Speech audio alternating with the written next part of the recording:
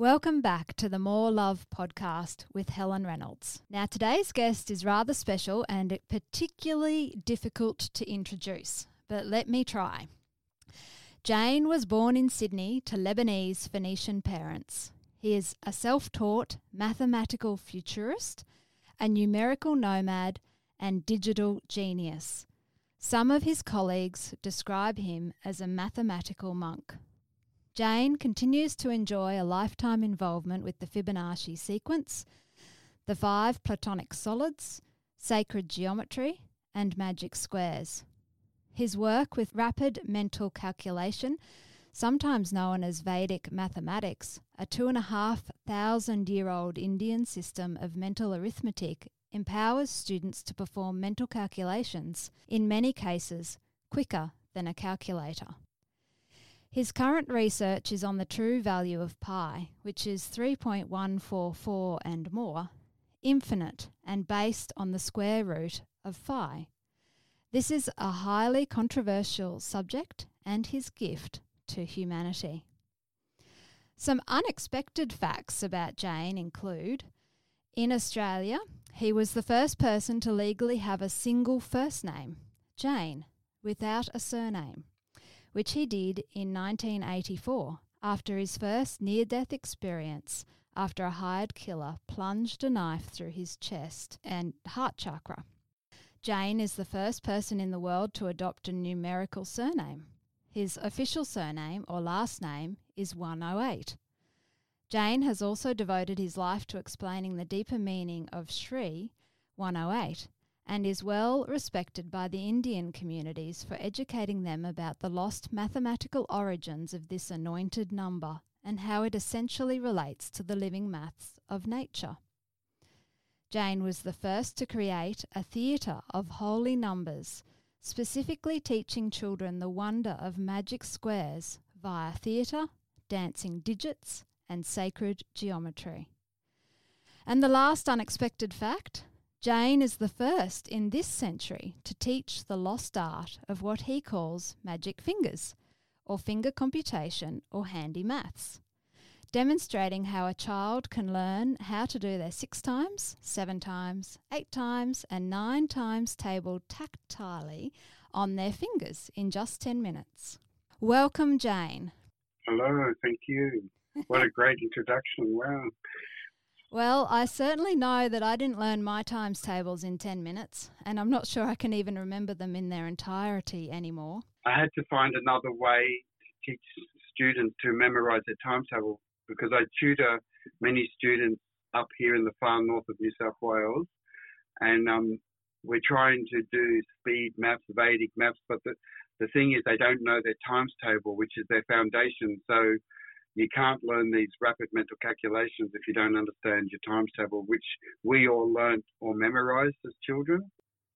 So I found an amazing way called Magic Fingers where you can give every finger a different number, like this is 6, 7, 8, and 9, join them and you've got the answer.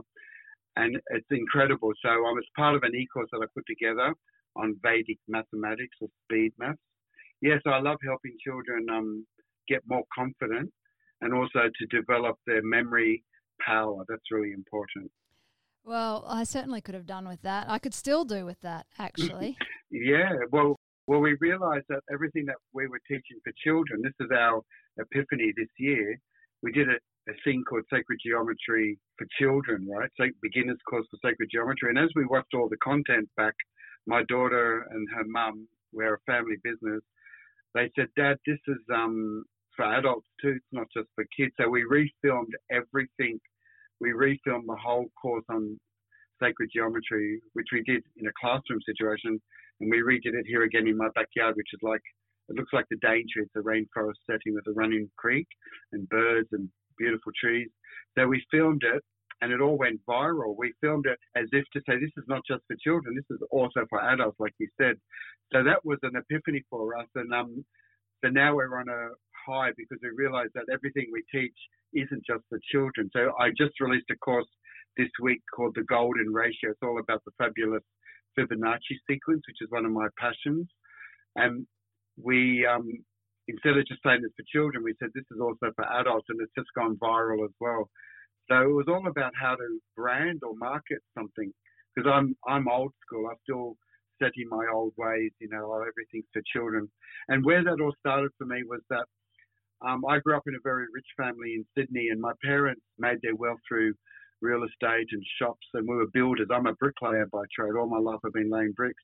And as my father went from rags to riches, having come out from Lebanon, basically what happened was that I never had one story in my whole life read to me. Even though I excelled at school, I never had parental involvement where they came to those nights where you receive certificates and awards. But basically, as a child, I never had one story read to me. So I became an avid book collector. I used to study. I love studying and teaching.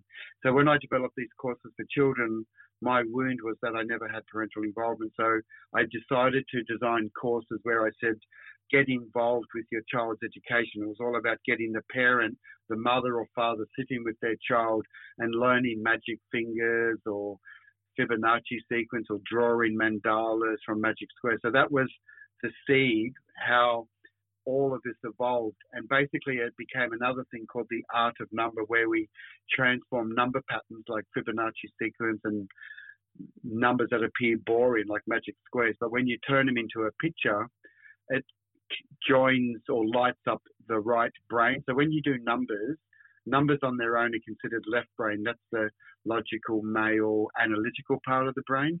But as soon as you turn numbers into art or pictures, that's the right brain. That's the feminine, intuitive, musical, hologram, the exciting part. So I realized that I stumbled upon something by turning numbers into pictures.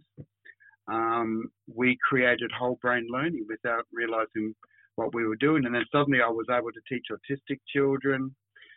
And these patterns, as you draw, they also became ancient symbols. So we were starting to generate from number codes things like pentagrams, hexagrams, the Masonic symbols and hieroglyphs. So we realized that we weren't just drawing pretty pictures. This was ancient, not lost knowledge. So that's how it evolved from a humble inquiry into how do I get my child excited to want to learn mathematics. Wow. So what part of the journey from bricklayer to now creating all these e-courses and with such an incredible depth of knowledge, and somewhere in between there having a really dramatic near-death experience, what's the order of all those things? How did it all unfold? So basically I grew up since the age of 5 or 7, every weekend of my life in Sydney was with my brother and sometimes my sister. We were on building blocks. We were carting bricks and concrete and wood. We were always working. So I worked every weekend of my life. And then basically my father, at the age of 18, because I was a good boy, Dad said, I want to give you a home. Like my brother got home, his first home, and then my sister and I got one. But for some reason at 18, I rejected. I don't know why, but I actually said no. I felt a longing to want to have to travel. Even though I was the good Arabic boy and obeyed my family, I didn't want to become what my parents, my dad never became a doctor in Lebanon, so he came out, he was an academic, he was a maths teacher in Lebanon, a scholar, he spoke 5 languages, Armenian and Syrian, and so he came out here and his wound was that he couldn't become a doctor, but he had the intelligence, so that was implanted upon me. But for some reason, I rejected doing medicine at 18. I rejected the family home, and I decided to do my first spiritual move where I had to think for myself was when I was doing my exams at Miranda High School. I decided not to finish my maths paper because I always got 99%. I was a genius in maths. If I finished my maths paper, I would have gotten the top 2% in Australia and I would have had to do medicine. So I had a kind of like a moment where I thought, I'm just going to sit here and not finish my maths paper. So I only got in the top 3-4% of Australia. So I couldn't do medicine, and that was fantastic. And what happened was the reason why that happened was the principal came to me and said, Colin, my name was Colin then, and it was actually Colin Saad, but my name couldn't be pronounced as Saad, which is a good name meaning fortune. So my name was Mr. Sad, and that explains why I became Jane later on. I wanted to change my name from Sad to another name. And anyway, the principal said, "Look, Colin, all my peers, they're all doctors. You don't really want to do medicine. I know you're good in your grades, but," he looked me in the eyes. This is the principal of the school. He said, "Who are you? What do you want to do? Not what your dad wants." And I said, "Oh, I'm a writer. I love doing poetry and art and writing." He said, "Well, here's a course." He found me a course where I had to study professional writing. And so I've become a professional writer through that. So, but what happened was, after I didn't do the 3-year Bachelor of Arts, so I did my passion, but I had a really bad teacher. So I decided on the 3rd year, I gave away everything I owned, and I went and lived in New Guinea for 2 years in the bush. No money for 2 years, subsistence agriculture. They didn't speak English, and they adopted me. So I got adopted into a black community in Torres Straits, and I designed their flags there for some islands. They felt there was no white people there. They actually disliked colonial white people, but because I was an Arab, with long hair down to my waist, they kind of pardoned me and loved me. But then they tried to marry me after 2 years, and I left. So I came back to Sydney, and I'm leading up to my near-death experience. So this is 1982 by the time I left. By 1983, I was back in Sydney, and I'd lived so deep in nature. I was so connected to spirit world in a way. I'd given away everything I owned in Sydney, travelled, trying to understand who I am, really. And someone said, "Oh, there's a community out in the Blue Mountains called Art Haven." It was a new community. So that was great for a year. We thought we had a 2-year lease, and I started painting all my murals. I started painting all these magic squares and golden ratios on the walls. It was kind of like a dreamscape for me. But something happened, just to fast forward, the next year, by 1984 in January, without me knowing what was going on, they wanted to dissolve the community, but we had a 2-year lease. And because my father grew up in real estate, I challenged their lease, knowing that they wanted to build a casino there, like, a $200 million project. They had to get rid of 40 artists. So in a nutshell, basically someone from Vietnam was paid to kill me for $1,000. It went through a 4-year court case. So I'm 27. A knife has been plunged through my chest as I was preparing for a festival on that site in Blackheath, and suddenly I'm out of my body, and I was out for 2 days. But something happened to me, we'll call it upstairs, while I was out of my body. I got to view my whole life as if it was like, not a movie. It was a movie, but I remember witnessing every year of my life as if it was like a still, like a photograph, but it moved along as a movie. I was seeing my whole life, and that kind of explains why people say to me today, like, "Jane, you're so dedicated, like you've been doing this for 40 years, unwavering." And that's because I could say that I had this experience where I saw my whole life. So I know who I am. I know what I want to do. And my vision was to create a new curriculum. But in those days, pre-internet, I made that manifestation that I want every child in the world to learn sacred geometry and the new mathematics. That was exciting. I didn't know that it was going to go global through the internet, which it is now. Yeah, so I've always had a strong knowing about my purpose. Wow, that is a hell of a story. That's just a part of it, yeah, the beginning of it. Wow. So then I had to live after that. I had a friend on the community. Nexus Magazine. I don't know if you know Nexus Magazine. Yes. But the guy who started it off was my friend, Peter Pegasus. It was actually called Maggie's Farm then, before my friend started it off as Nexus, and then now it's gone to another person. But basically, my friends had a farm up near the mid-coast. So from Sydney, from Katoomba to mid-coast near Taree, inland of Taree, Eland, there was some communities up there, and they said, "We live by a creek, you can come and heal." So I wasn't meant to survive. I actually, I survived to tell the story, and I went and lived alone. I was walking down a country road with my friends up there. They said, "Come and live in a room," but I needed to be alone. So I'm just walking down a country road for a kilometre, and I found an old schoolhouse, completely near 1,000 acres of paddock and dairy farms and running water. So I just literally said thanks to my friends for giving me the opportunity to come and stay on a farm. But I just walked in, and it was an old schoolhouse, one big room. And being a builder by trade, I fixed up one overhead light that gave me a light to write by. And on the wall, there was a power point. I just reconnected some wires, and it was all working. The power was on. So I lived there for 4 years, and that's where I healed. And I started painting tankas, like Tibetan tankas. They're like big mandalas on, you can imagine like a bed sheet, 3 meter by 3 meter bed sheet. I was literally painting on cotton with fabric paints, and I was channeling all these codes, all these like converting multiplication tables into atomic structures of platinum crystal, which is a worksheet that I've taken around the world. So I was bringing through all this stuff, but I needed to be alone. So I've done celibacy for about 7 years, but I did 4 years of celibacy there because I lived alone and just fasted, and I couldn't be around people. It was like a dog who's been injured and it had to heal its wound, and it's just licking its wounds. So literally, to survive, it's like learning how to walk again after being stabbed.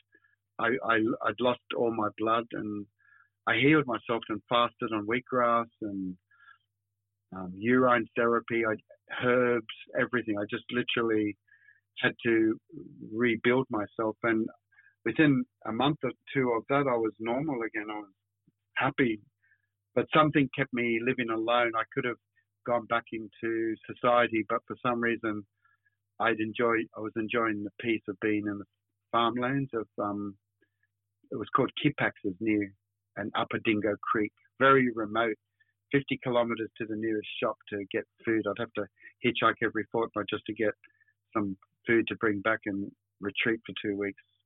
Yeah, so that's been my story. Ever since then, I've always been living at the end of remote roads where there'd be a studio. So I became a very passionate artist doing murals, and that led to recording all the knowledge into booklets, you could say. So I wrote some books. I've written 30 books. I write about like one book a year, a 200-page book full of mathematical codes and discoveries and epiphanies. So could we say mathematics is an expression of love for you? I think for me it became a devotion. I think trying to understand what had happened to me, like why was I born into this family, even though my family gave me so much love and support, I was still an alien. So I feel like mathematics is a timeless language. It's a universal language, and I feel by finding patterns in nature and in mathematical codes, it kind of reminds me that there is order amidst the apparent chaos. It's almost like a God maths that when you study all these things like Fibonacci sequence and Pascal's triangles and the pattern of prime numbers, they all make amazing geometries. And but as I was studying all this stuff, I realized the institutes of learning are teaching us that that all these things like prime numbers are nonsense, that there's no pattern, there's no repeatability, and there is. So I became deeply involved. So I realized that I had and from all my life, even at school, I always had a natural love of numbers, but I see it as a higher dimensional language, because sacred geometry is really about understanding who we are, where we came from. So besides the mathematics, the other content that's important is called geometry, because that's the visual component. So when we learn about the one circle becoming the two circle, that's the Vesica Pisces, that's the separation from God. And then when the two circles or two spheres form four, each one divides like mitosis, the two becomes four. So if I said to you, here's four spheres, how would you pack them or join them into a way that they were coherent? So most people would just put four oranges or ping pong balls just flat on the ground in a square, but nature doesn't do that. Nature looks for what's called perfect packing, perfect compression. So if you had three balls in a triangle, then stacked the fourth one on top, you know what the fruit man or woman when they're packing oranges, they stack them. Yes. So if you put 3 in a triangle, then stack the 4th one on top, that's your atomic memory. That's what you looked like in the first hour of being conceived in your mother's womb. You were 1 sphere, the zygote, that became 2, and then 2 became 4, 8, 16. So at 4-cell division, you were 4 spheres, a pyramid. But if Magic Spider, if you can visualize that, you go inside the center of every sphere and join the 4 centers of the 4 spheres with straight lines, because curved spheres are feminine and the straight lines are the masculine. So when you join those 4 spheres from the middle, center point, you end up with a pyramid called a tetrahedron. Tetra means 4 and hedron means face. So tetra is that you would think it's only 3 sides, but there's also the base, the triangular base. So at one point in our evolution, we were a 4-sided pyramid, and then the 4 cells becomes 8, and then you become a cube. So if you had 8 oranges, you'd stack them 4 on the bottom, 4 on the top, and join the 8 centers, you get a cube. And then after it keeps going 8 cells, it keeps doubling. We're part of a binary code where everything keeps dividing, the doubling sequence.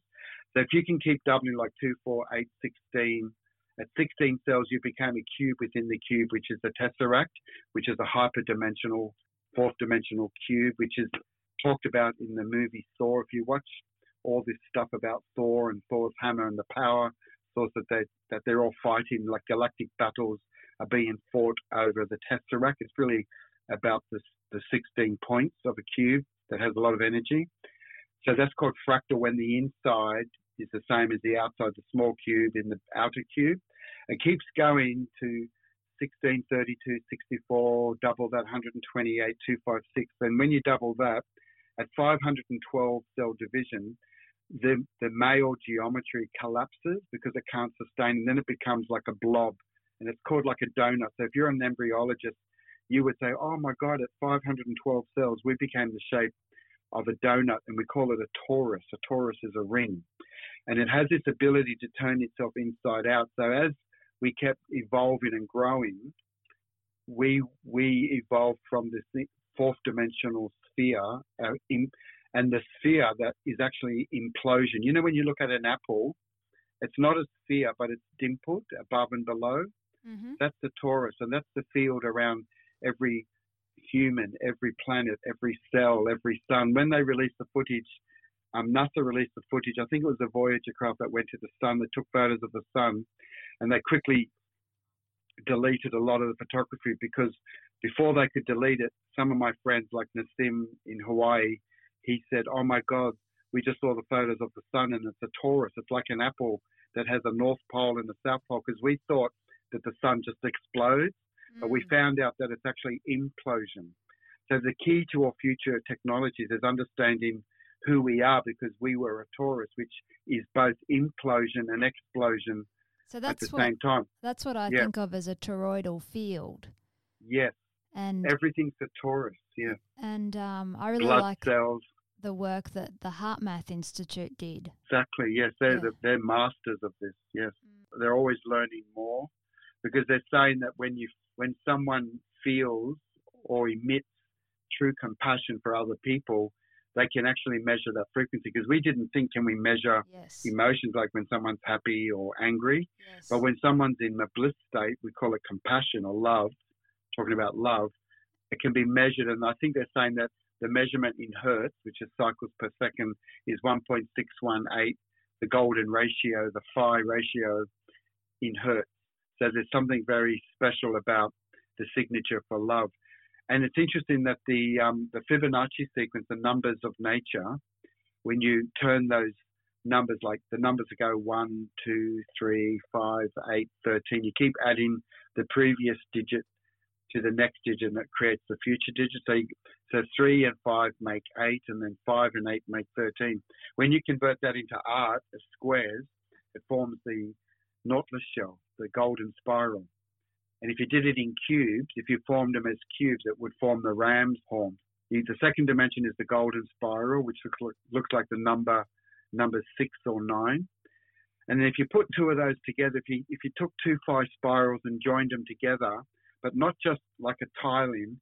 If you merged, when you join the golden spiral, like the letter 6, the number 6, it has a center point. There's a long wave.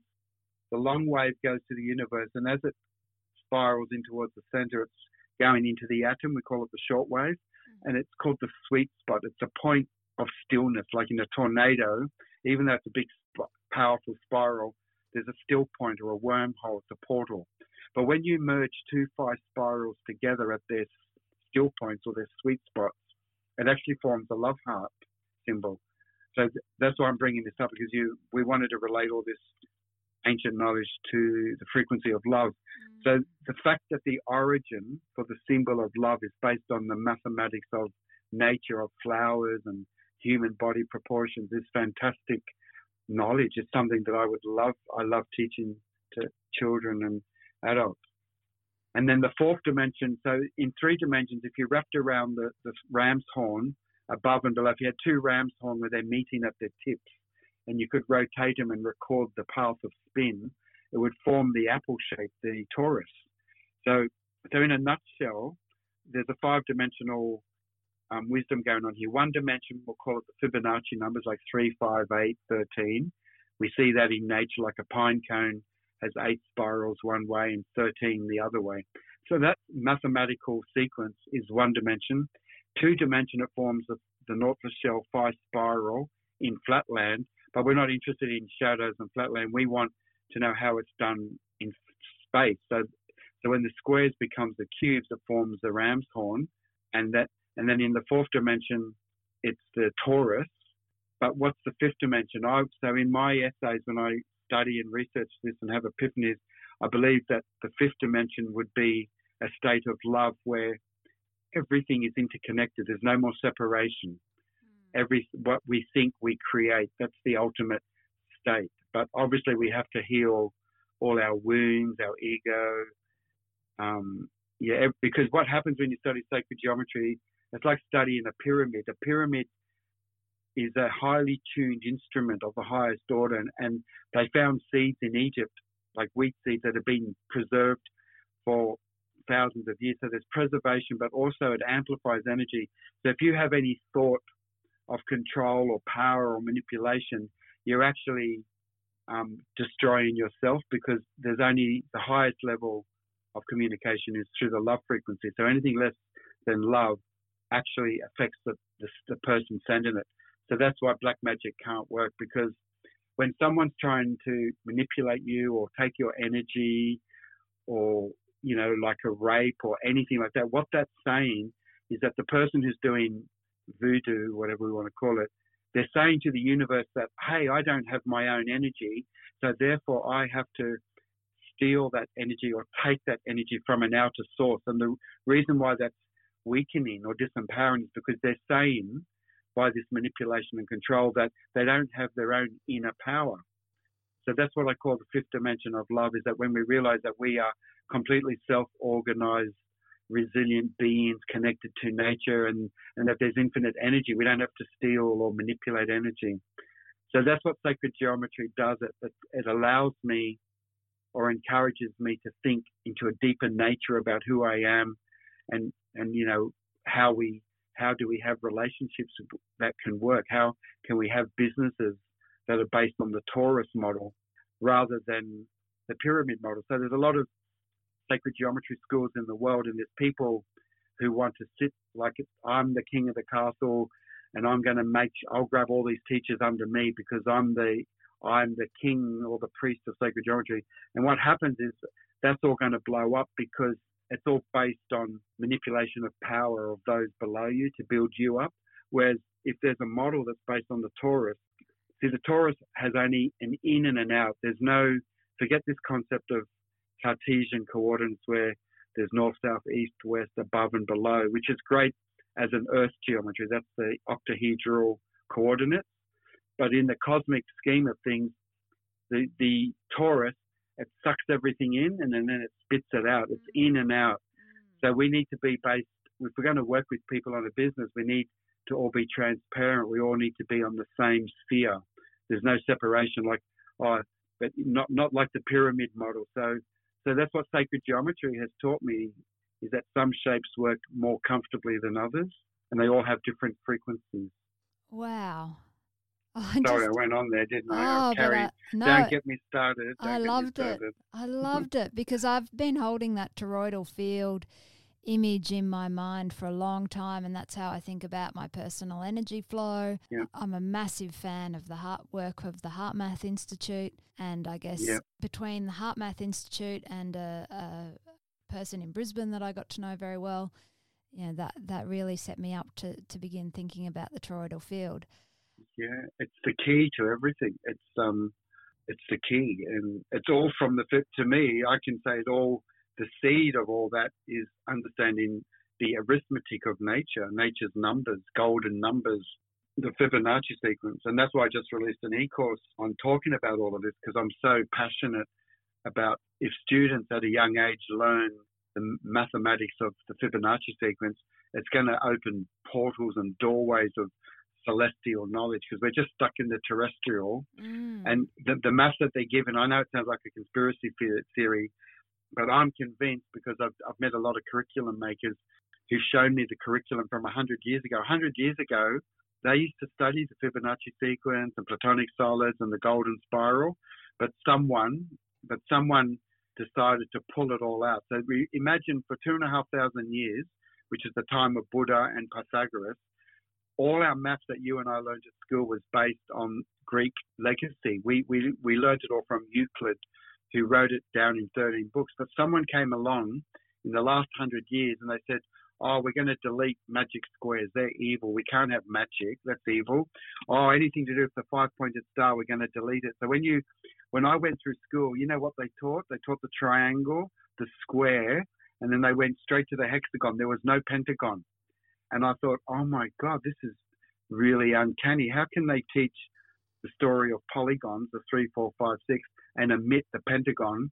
Because the pentagon is the shape of every protein in your body. The pentagon in 3 dimensions is a dodecahedron, which is the key to your DNA. So some movement has said we're deleting the pentagon, and then they said we're going to delete Fibonacci sequence, we're going to delete platonic solids. I had a professor in Wollongong, I'm a mathematician, so if I have big problems that I can't solve, I'll consult a great mathematician called Dr. Chris Illert. And in a nutshell, he's influenced by Buckminster Fuller, and he tried to bring in the 5 platonic solids into Wollongong Uni as a subject. They forbade it. They fought him on it, and it's not happening. There's a movement where only certain things are allowed to come into the curriculum that are going to make you good at maths, but it's not going to awaken your consciousness. So I'm convinced that everything that I'm teaching in my book, The Art of Number, are the codes of creation. Because someone took it out. You don't take stuff out unless there's a reason for that, you know? Yeah. And I won't say who took it out because I don't want to get religious, but I can't say who took it out, but I know.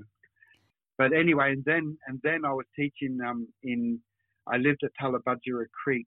So I left New South Wales for a while because there was a lot of work in Queensland. So I was living with friends and I thought I'll stay there 6 months. And I became very successful. I was teaching thousands of students all this Fibonacci sequence and the 108 codes. And then someone came along and they said, sorry, you're deleted. You can't teach this anymore. So it was a Christian, the people who design our curriculum in Queensland, there's an office in Brisbane, all run by Christians, and they deleted me completely. So I was told I could never teach in Queensland again. And I was innocent. I was teaching the pure maths. So that became like a diving board for me.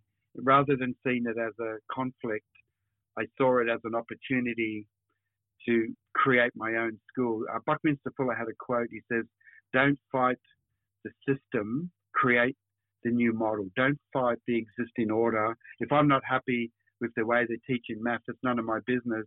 My job is to create the new model. So that's Buckminster Fuller's quote, and that's what I'm doing. So, and that's why I've created online courses now, because I can control the content. I can teach what I think is essential.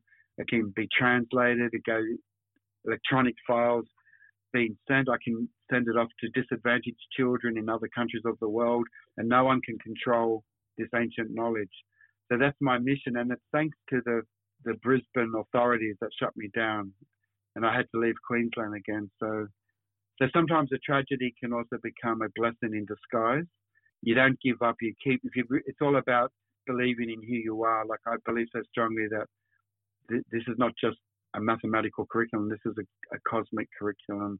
And, you can teach meditation, music, yoga, healthy organic foods. So when I do weekend seminars with children, we can incorporate, we get other teachers who create beautiful foods. Maybe some child had never eaten an organic or a vegan plate of food before. So this is opening new possibilities. So, yeah, but my original vision was to create a physical school somewhere in the Byron Bay region.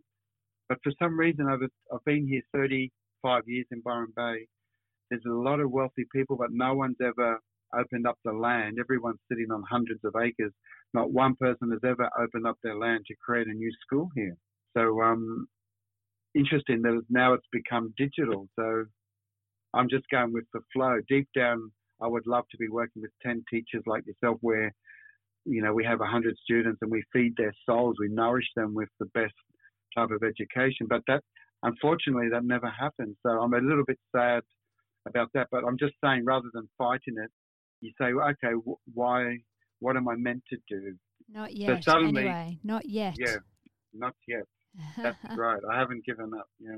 Yeah, I love that. I used to teach in a completely non-spiritual setting, but I love that connection with a student, and even when you're not teaching heart-based learnings, but that heart-based connection can facilitate learnings on such a range of topics. Exactly, and yeah, they say, when you're 5 years old, a boy kisses a girl. When you have a memory that is so powerful, like you fell in love with someone at the age of 5, you can remember every single detail of the girl's eyes, hair, skin, her name, everything. And same with a lesson. If a teacher gives an amazing lesson, that child, that young, say 10-year-old child that I could be teaching or you could be teaching, they will remember that lesson that stimulated them for the rest of their lives, and it changes them. It changes the cells in their body. They might want to pursue that as a vocation. So I believe the greatest thing that we can do, I'm not here to say, oh, you got to learn sacred maths. I'm here to say, what is it that when you wake up in the morning that ignites you? What's your passion?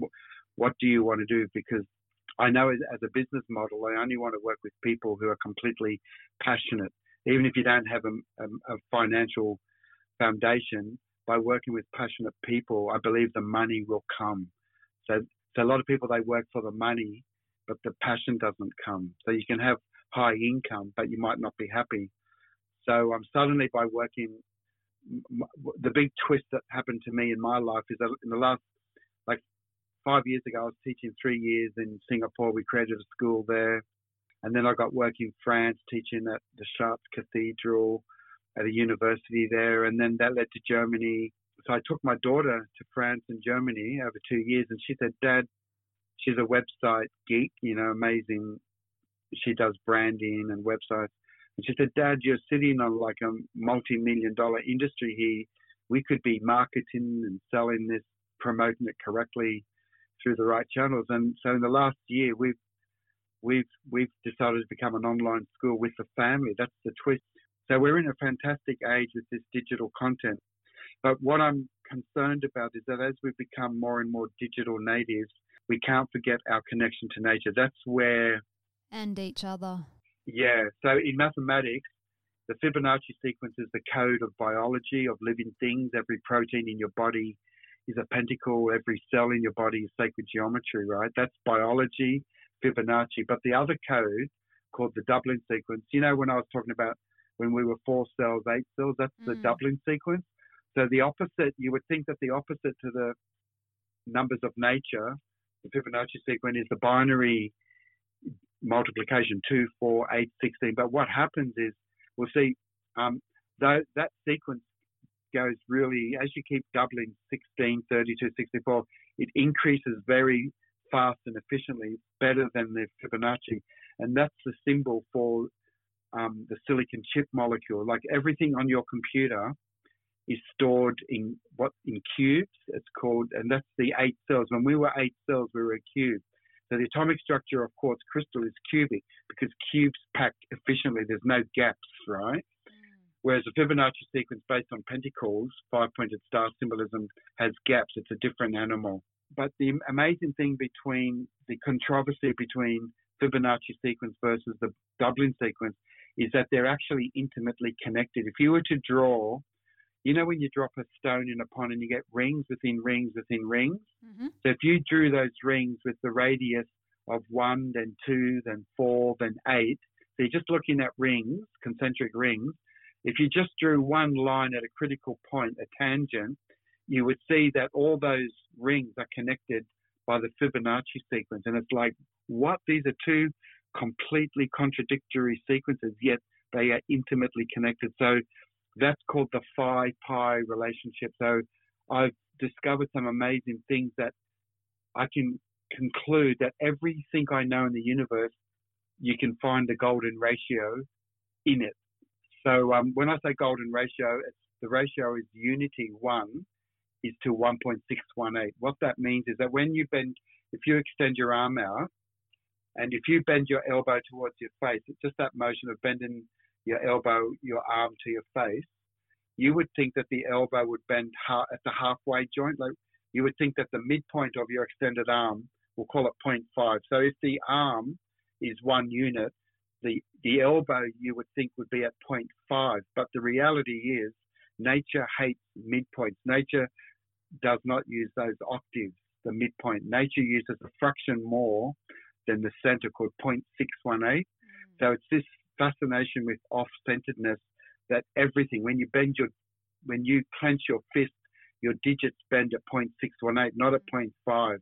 So this is all being measured, and so I'm fascinated that everything we need to know is actually in the human body. It's in the mathematics of flowers, and it's in the human canon. It's in the distances of the planets from the sun.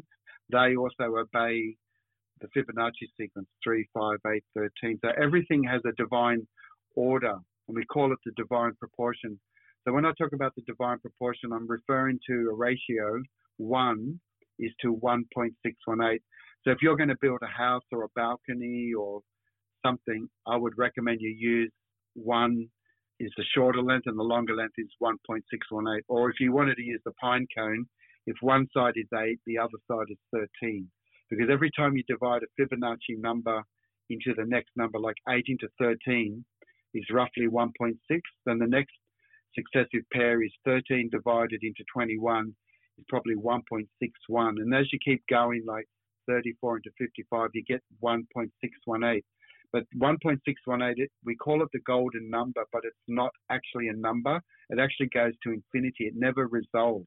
It's the mathematics of infinity. So it's a successive proportions. It's an ideal. It's like a heavenly plane, because we're here on the earth plane. So things approximate 1.618. That's why everything is a little bit disharmonic on the earth plane. And when we talk about bringing heaven on earth, like if I said to you mathematically, how do we bring heaven to earth? I would say that if you had a square, if you had a square, which is 1 by 1, everyone can draw the unit square, right? That's easy. Mm-hmm. We would say that the perimeter of that square is 1 times 4, because there's 4 lengths of 1. So the perimeter of the square is 4 units. So if you pick that up, like imagine you measured the perimeter with a big shoelace or a string, and it's in your hand, you can say that this is the perimeter of the square, it's 4. But if I turn that string of 4 units into a circle and overlaid that circle over the square, this is called the mystical squaring of the circle. We're making the perimeter of the square, which is the earth plane, equal to the spiritual plane, which is the circle, the infinity. So if you looked at the mystical squaring of the circle, you'll notice that the circle overlaps the squares. It cuts into its corners. They're not, but what's the diameter of that circle where both elements are equal? The square is 4 units, the circle is 4 units, but what is the diameter of that circle? And the diameter of that circle can be measured and calculated thanks to algebra, thanks to the Arabic mathematics, it's called 1.272, which means it's a bit longer than because the square is 1 unit, right? Mm-hmm. But it's a bit longer than that. It's 1.272. And that's called the golden root because that's called the square root of phi. So phi is 1.618. So if I said to you, what's the square root of, say, 64, you would say it's 8 because 8 times 8 makes 64, right? Mm-hmm. So when I say what's the square root of phi, 1.618, we're saying what number multiplied by itself will give us 1.618. It has to be a bit smaller. So the answer is 1.272. And that's actually the critical height of the pyramid in Egypt. If the base from the center to the edge is 1, there's a thing called the Kepler triangle that's got 1, and the height of the pyramid is 1.272. It's called the golden root, and it's the key to all future science and technology. And that was taken out of your curriculum. So I'm obsessed about this ratio. So what I'm trying to summarize is that to make heaven and earth equal, to bring the celestial down into the terrestrial, to make it tangible in our body, we need to know the subharmonics of the golden ratio. We need to know the mathematics of flowers. We need to know who we are because those dimensions are in our cells. It's in pyramids. It's in everything I know. So that's what I like to teach, and that's what I'm teaching in my online courses, but with worksheets so that you actually do it step by step. So we're not interested in more knowledge. Like if I did a 2-day seminar on the golden ratio, at the end of the day, if we had to summarize the whole seminar in one word, the word would be shareable. Because shareable, if you meet someone in life that's selfish, you sort of feel repulsed by them.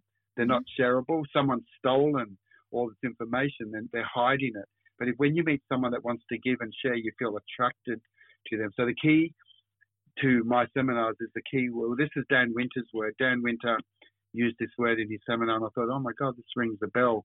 We want to become more shareable because that's what the Fibonacci numbers do.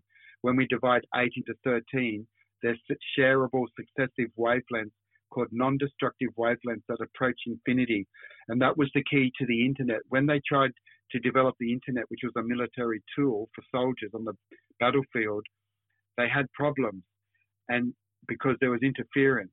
And they won't teach this at school, but when they used the digital compression of the Fibonacci sequence, the Fibonacci compression sequence, they invented the mobile phone because the problem is mobile phones still have a distortion which causes cancer because they're not in the true golden ratio. But once we apply this technology of the Fibonacci sequence to internet and mobile phones, we will be able to transform this 5G, which is destructive, into what we call 432 hertz, which is based on the Pythagorean hertz.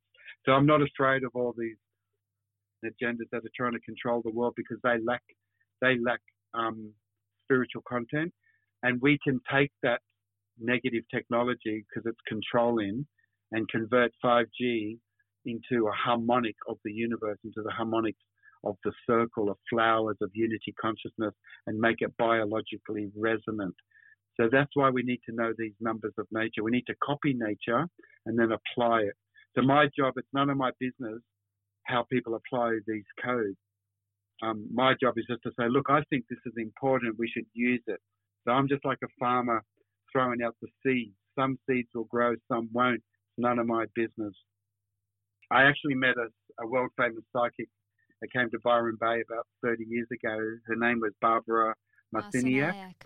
Yeah, Barbara Marciniak. And she gave an amazing lecture. It was packed out. And then I was really shy and I said, I wanted to ask a question. She said, that question time. So I said, why am I continually studying and researching magic squares all my life? Why haven't I moved on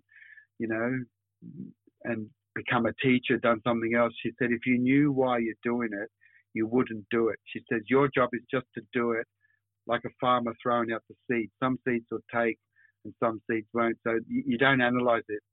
So sometimes we're kind of like working unconsciously or from our subconscious or it could be from the heart, I'm not sure. But we're all here to discover who we really are and do we have past lives? Is there life on other planets? all we can do is meditate and go within and find stillness, within ourselves. It's not about how much knowledge you have. It's about how much we can share, connect, educate, grow gardens, live on pure water, pure food. So when we're eating organic foods, we're changing our matrix. We're reprogramming the distortion to something that's harmonically viable. And so it's all interrelated, as you appreciate and know. Wow. I really want to double back just a little bit, and this is out of my personal interest, really. But way back at the beginning of this conversation, you were talking about tesseracts being fourth dimensional. Yes. And then we went into the fifth dimension, which was the toroid, or what I think of as the toroidal field. Yes, because that connects the infinitely large with the infinitely small, the galactic to the atomic, with non-destructively. And then it can only do it because its index is based on the Fibonacci sequence. Without the Fibonacci sequence, the waveguides conflict with one another. So they're in the right proportion. That's why we call it the golden proportion, the golden measure, the sacred cut, because the proportion of 8 to 13, which is the pine cone, which is all about counter-rotating fields. So when you look at a torus, imagine you've got the globe in your hand. Mm-hmm. If you look at the top north pole, the energy apparently goes clockwise. And as it spirals around and around, it goes towards the equator. Something happens at the equator where the spin is reversed. And then suddenly it goes anti-clockwise towards the southern hemisphere. So we know that by studying nature, we know that there's something special about what we call counter-rotating fields. We still don't understand it, but it's connecting the infinitely large to the infinitely small so that it can actually turn itself inside out, like the tesseract. The cube within the cube is kind of the masculine version of the feminine torus. But the secret to the torus is not one big giant globe or torus. It's called, if you picture the image of the Russian, is it called the babushka dolls, where the dolls within the dolls? Mm-hmm. You've got the grandmother and the mother's inside of that, and her child's inside of that. It's a connection to ancestry. It's about how do we survive? How does our DNA learn to survive if we can't learn to embed and take our DNA to the next level? We'll all just end our species. So DNA is all about attaching your molecular information to the most efficient thing called the helix. So the double helix is another counter-rotating field, two helix. If you pick up a slinky, like that kid's slinky that they stretch out, mm-hmm. It's made up of two spirals. One spiral is going one way and the other spiral is going the other way. And if you were to walk up that spiral staircase of a slinky or your DNA and slice it at one point like a transverse cut, you would see that DNA is actually made up of a golden rectangle where the zipper is, where the helix separate and become another code. But there's at the center of the DNA molecule is a golden rectangle hydrogen bonds, and then attached to the golden rectangle, which is the shape of like your MasterCard or your business card, that rectangle is in the 8:13 ratio. Attached to that is a hexagon, then a pentagon. So you've got all this golden ratio going on in the molecular structure of DNA. And if it wasn't done in pentagons and hexagons, which we call pentahexa composition, it would all fall apart. Same thing, like if you looked at a sunflower floret, the big floret, the face, it's the size of a plate, like your face. Mm-hmm. If nature didn't put those seeds in the 21-34 counter-rotating arrangement, if they were put in like 21 spirals one way and 21 the other way, nature doesn't do that. The seeds would literally fall out. It doesn't compress efficiently. So we're always looking for perfect compression, and that's the torus. But the secret to the torus is torus within the torus, and the plural of torus is called tori. So we want to nest our tori with one within the other, infinitely large and infinitely small, so we can access all the dimensions without decomposing. So that if we want to travel to Mars, if the technology in the future is what they call like a jump room where we push a button and suddenly we're on Mars, we have to know how to keep our molecular form intact so it doesn't disintegrate under compression.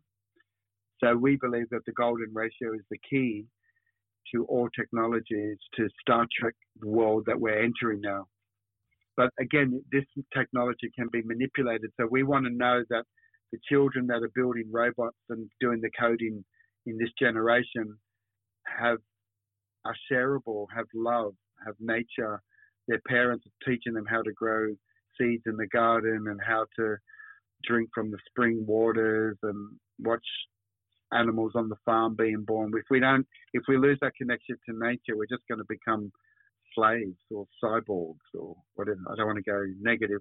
Maybe this whole zombie apocalypse is a sign that if we don't stay connected to Mother Earth, it's going to be a zombie apocalypse.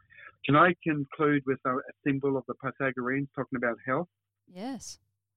So 2,500 years ago, you had the Pythagorean order, and they had a symbol. So if you were traveling through, Pythagoras was born in Phoenicia, but there was problems there. He at a young age, his parents moved to Greece, and I believe in the Greek Empire there, where he had his school, there was political problems. He moved again and had his school in Italy called Crotona. So there was a lot of mystery school stuff going on, but you couldn't enter the school unless you recognized the badge. The emblem of that university was a 5-pointed star, and it was a blue pentacle for whatever reason, blue pentacle. And that was like a badge to say if you were traveling through Europe and you saw the 5-pointed star above someone's door, you knew that they were a brother or sister of the Pythagorean order. But not anyone could enter the order. It was for men and women, but you had to be silent. You had to fast your tongue, your mouth, for 1 year and be in silence, because that's where all the gossip, we have to slay gossip and speaking badly about others, because that's a reflection of ourselves, So they had to be silent. And then in another year, they had to fast. They had to have a healthy body, to have a healthy mind. And so what I liked about the Pythagorean order is that if you read this book by Manly P. Hall called Secret Teachings of All Ages, that's one of my Bibles, he shows there's a glyph of a ring, a Pythagorean ring, which is kind of like a club thing. Everyone in the club's going to wear a ring, a signet ring, and it had the 5-pointed star on there, embedded into a crystal. It had to be a special stone. I think it was a blue sapphire. Because sapphire connected you to the higher self or intuition. And anyway, there was 5 letters, Greek letters, attributed to the 5 angles of the pentagram, or the pentalpha. It's like 5A, the letter A done 5 times. So those 5 letters, that was a description of their community, was Hygia. So in Greek, that would spell Hygia, which is the goddess of health and healing. That's where our word hygiene comes from. So the Pythagoreans believed that there was an intimate connection to health and mathematics. It's not just this was a cosmic language, and it was in our cells. So I love that connection. And then later on, when Greek got translated into the Latin, when the Romans won the war and they took over and the printing presses started, they translated the Greek hygia, the word for health, became in Latin or Roman salute. So those 5 letters became SALUUT. So, in Spain today, when they click glasses, they go salute, means to your health. So there's a blessing, but it had its original seeding in the pentagram, because the 5-pointed star is the most sacred thing. And the 5-pointed star was done on Christian churches. If you went to Germany in Reims, REIMS, and looked at some of the cathedrals there, the main LED lights in the churches were giant 5-pointed stars, because the 6-pointed star was the 6 days of creation, and God rested on the 7th. So they used the Star of David to show the Genesis, the 7 days of creation, 6 days, which is the seed of life, the flower of life pattern. But the 5-pointed star perhaps related to his crucifixion. So the 5-pointed star was in ancient times completely sacred. So when the pagans lost their power and they became Christianized, the Christians inherited all the pagan religions. So the five-pointed star was supreme symbology. But as you know now, it's become the symbol for the witch. So someone's come along and said, oh, we need to demonize this five-pointed star. We don't want people to access their DNA and become unlimited. We have to put a lid on this. So they took it out of the curriculum. So, yeah. So anyway, I'm not dwelling on the negative side. I'm dwelling on the fact that by teaching our children and even adults the construction of the pentagram, the construction of the golden spiral, how to draw magic squares that create the atomic structure of diamond lattice, how to convert your times table into the atomic structure of rutile and platinum crystal, it becomes this thing called atomic art, that we're not just turning numbers into pictures, we're creating atomic structures where we're ringing a bell, we're tuning an instrument of our soul. You know, it's a cosmic language, and it's really sad because we're talking about this connection to biology, technology. As we keep advancing with technology, we don't want to lose this connection to nature. It's really important that we remember how important maths is, because, you know, if you muscle test someone and just say the word, like imagine you've got your arm out and you say the word mathematics, most people's arm will fall down and bend. It's weakened because the word mathematics is tainted with, oh no, I don't love maths, or I hated it at school, or my teacher told me there was a lot of emotions. Teachers said to students, oh, you're dumb, you'll never amount to anything, you don't know your maths, and that crippled a lot of adults today. So there's a lot of healing. When I teach this stuff, a lot of people cry. When I do seminars, some people just start breaking down and crying, and they can't stop because they've been carrying in their cells of stored the memory that the teacher told them they were dumb, or why wasn't I taught this at school, this cosmic maths. And so this is in our cells. It's all about remembering this cellular memory. So I often tell people say, where did you learn all of this? Because I'm just a bricklayer from Sutherland Shire in Sydney. I'm just a brickie, and I've built houses all my life. So I had to know, when you're building a house, there's a lot of mathematics involved. There's a thing called a datum point where you got to get all the four corners right. We use water levels. We have vertical poles where every pole is marked with, 80 mil for the brick, and then 10 mil is like the size of your index finger. So you go 80, 10, 80, 10. You've got to make sure that when you do the four corners of the house, they're in perfect level. Otherwise, you've got to pull it all down.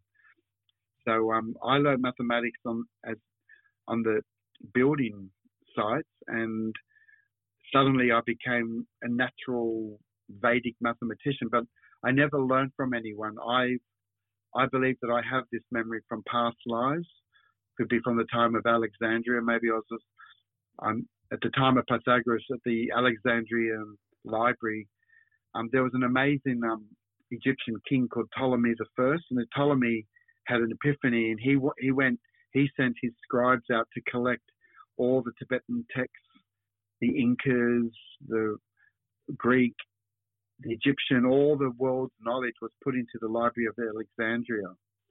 This is more than 2,000 years ago, but something happened in the 3rd century where the Christians burnt it all down. So I believe that a lot of this knowledge was taken underground, but it's never, and I believe that the memory of all this knowledge that I feel I've had lives connected to, it's still in our cells. So I call it soul memory. I've never had a physical teacher say, oh, you got to learn the Fibonacci sequence and the Platonic solids. I've just passionately kept studying it. So I'm like a scholar. I love research. I stay up to 2 a.m. every night. When there's at 2 a.m. a door opens in the ethers where suddenly you see all the patterns and epiphanies happen, So I love that time of night. Yeah. Well, I'm gobsmacked. This has been an incredible journey for me to listen to. There was a point in the conversation where you triggered some kind of memory in my energy field, I guess, and it was really emotional. Because the knowledge is already there. There's nothing. The knowledge is already there. It's just remembering how we access it. And you're already a pretty aligned, spiritually intelligent person because you've been doing practice. And I think as we can call it, we can invoke it, we can talk to our highest self. And I believe that's what the numbers do. The sacred geometry, the patterns and the numbers talk to ourselves in a way. Well, I think my brain needs a little break. Mine too. I was happy. I think we've been more than an hour. I thought we could easily comfortably talk for an hour, but once you start this kind of conversation, you can go for several hours. But maybe we can always do a second part for those that are interested. And it's just been fabulous, Jane. We're still recording, so I just want to say to our listeners that your website is Jain, JAIN108.com, and that's right. they can find all of your digital resources there. And of course, I just encourage everyone to visit your site, to read more of your story, to look at your digital resources, your ebooks and your courses, and encourage anyone who has children to go to the website and to look and to get involved and to do this work with your children. And I know that once you get started, it no longer feels like work. It becomes alive. It becomes its own little life force, and it becomes a thrill and a joy to learn. So please remember jain108.com. And also, if you want to watch a few videos, like 1 minute or 2 minute clips of some of the courses that we're offering on the Golden Ratio, there's a second website. So jain108.com is my personal one I've had for 10 years, but just this year we formed a second one for the e-courses. So that's the same one. It's Jain108 Academy. So if you add academy.com, Jain108 Academy is where you can click there, and you can watch some of the video clips on our courses if you want to know what's he talking about, what's the Golden Ratio all about. So thank you so much for allowing me to share my passion. It's always a joy. I'd love to come again at any time that you would like to do another topic and keep sharing. Thank you. Thank you very much. Thank you, Jane. Also, I just want to say that if you want to take what Jane talks about in tiny little bite-sized bits, follow him on Instagram. His Instagram posts are both beautiful and knowledgeable. Yeah, and I'd also like to thank you for being here, for sharing all your knowledge and so enthusiastically. It's been a pleasure sharing time with you, Jane. Thank you, and I honour the work that you're doing, creating a portal where people can talk about their passion and ideas and to grow spiritually together. Thank you so much. Well, that's my pleasure. So for listeners who haven't been with me for the journey, there's other wonderful podcasts, and there's also my website, livetruetoyou.com. I'm all about understanding your emotions so that you can understand who you really are and unlock these potentials that can take you in an infinite number of directions, really. And you can follow the podcasts and my notifications and so on social media. The handles are Live True to You with Heart. Because as Jane said, it's all about living from the heart. It's all about sharing. It's all about being connected and not seeing ourselves as individuals standing alone. So with that, thank you and bye for now, and we'll share again another time.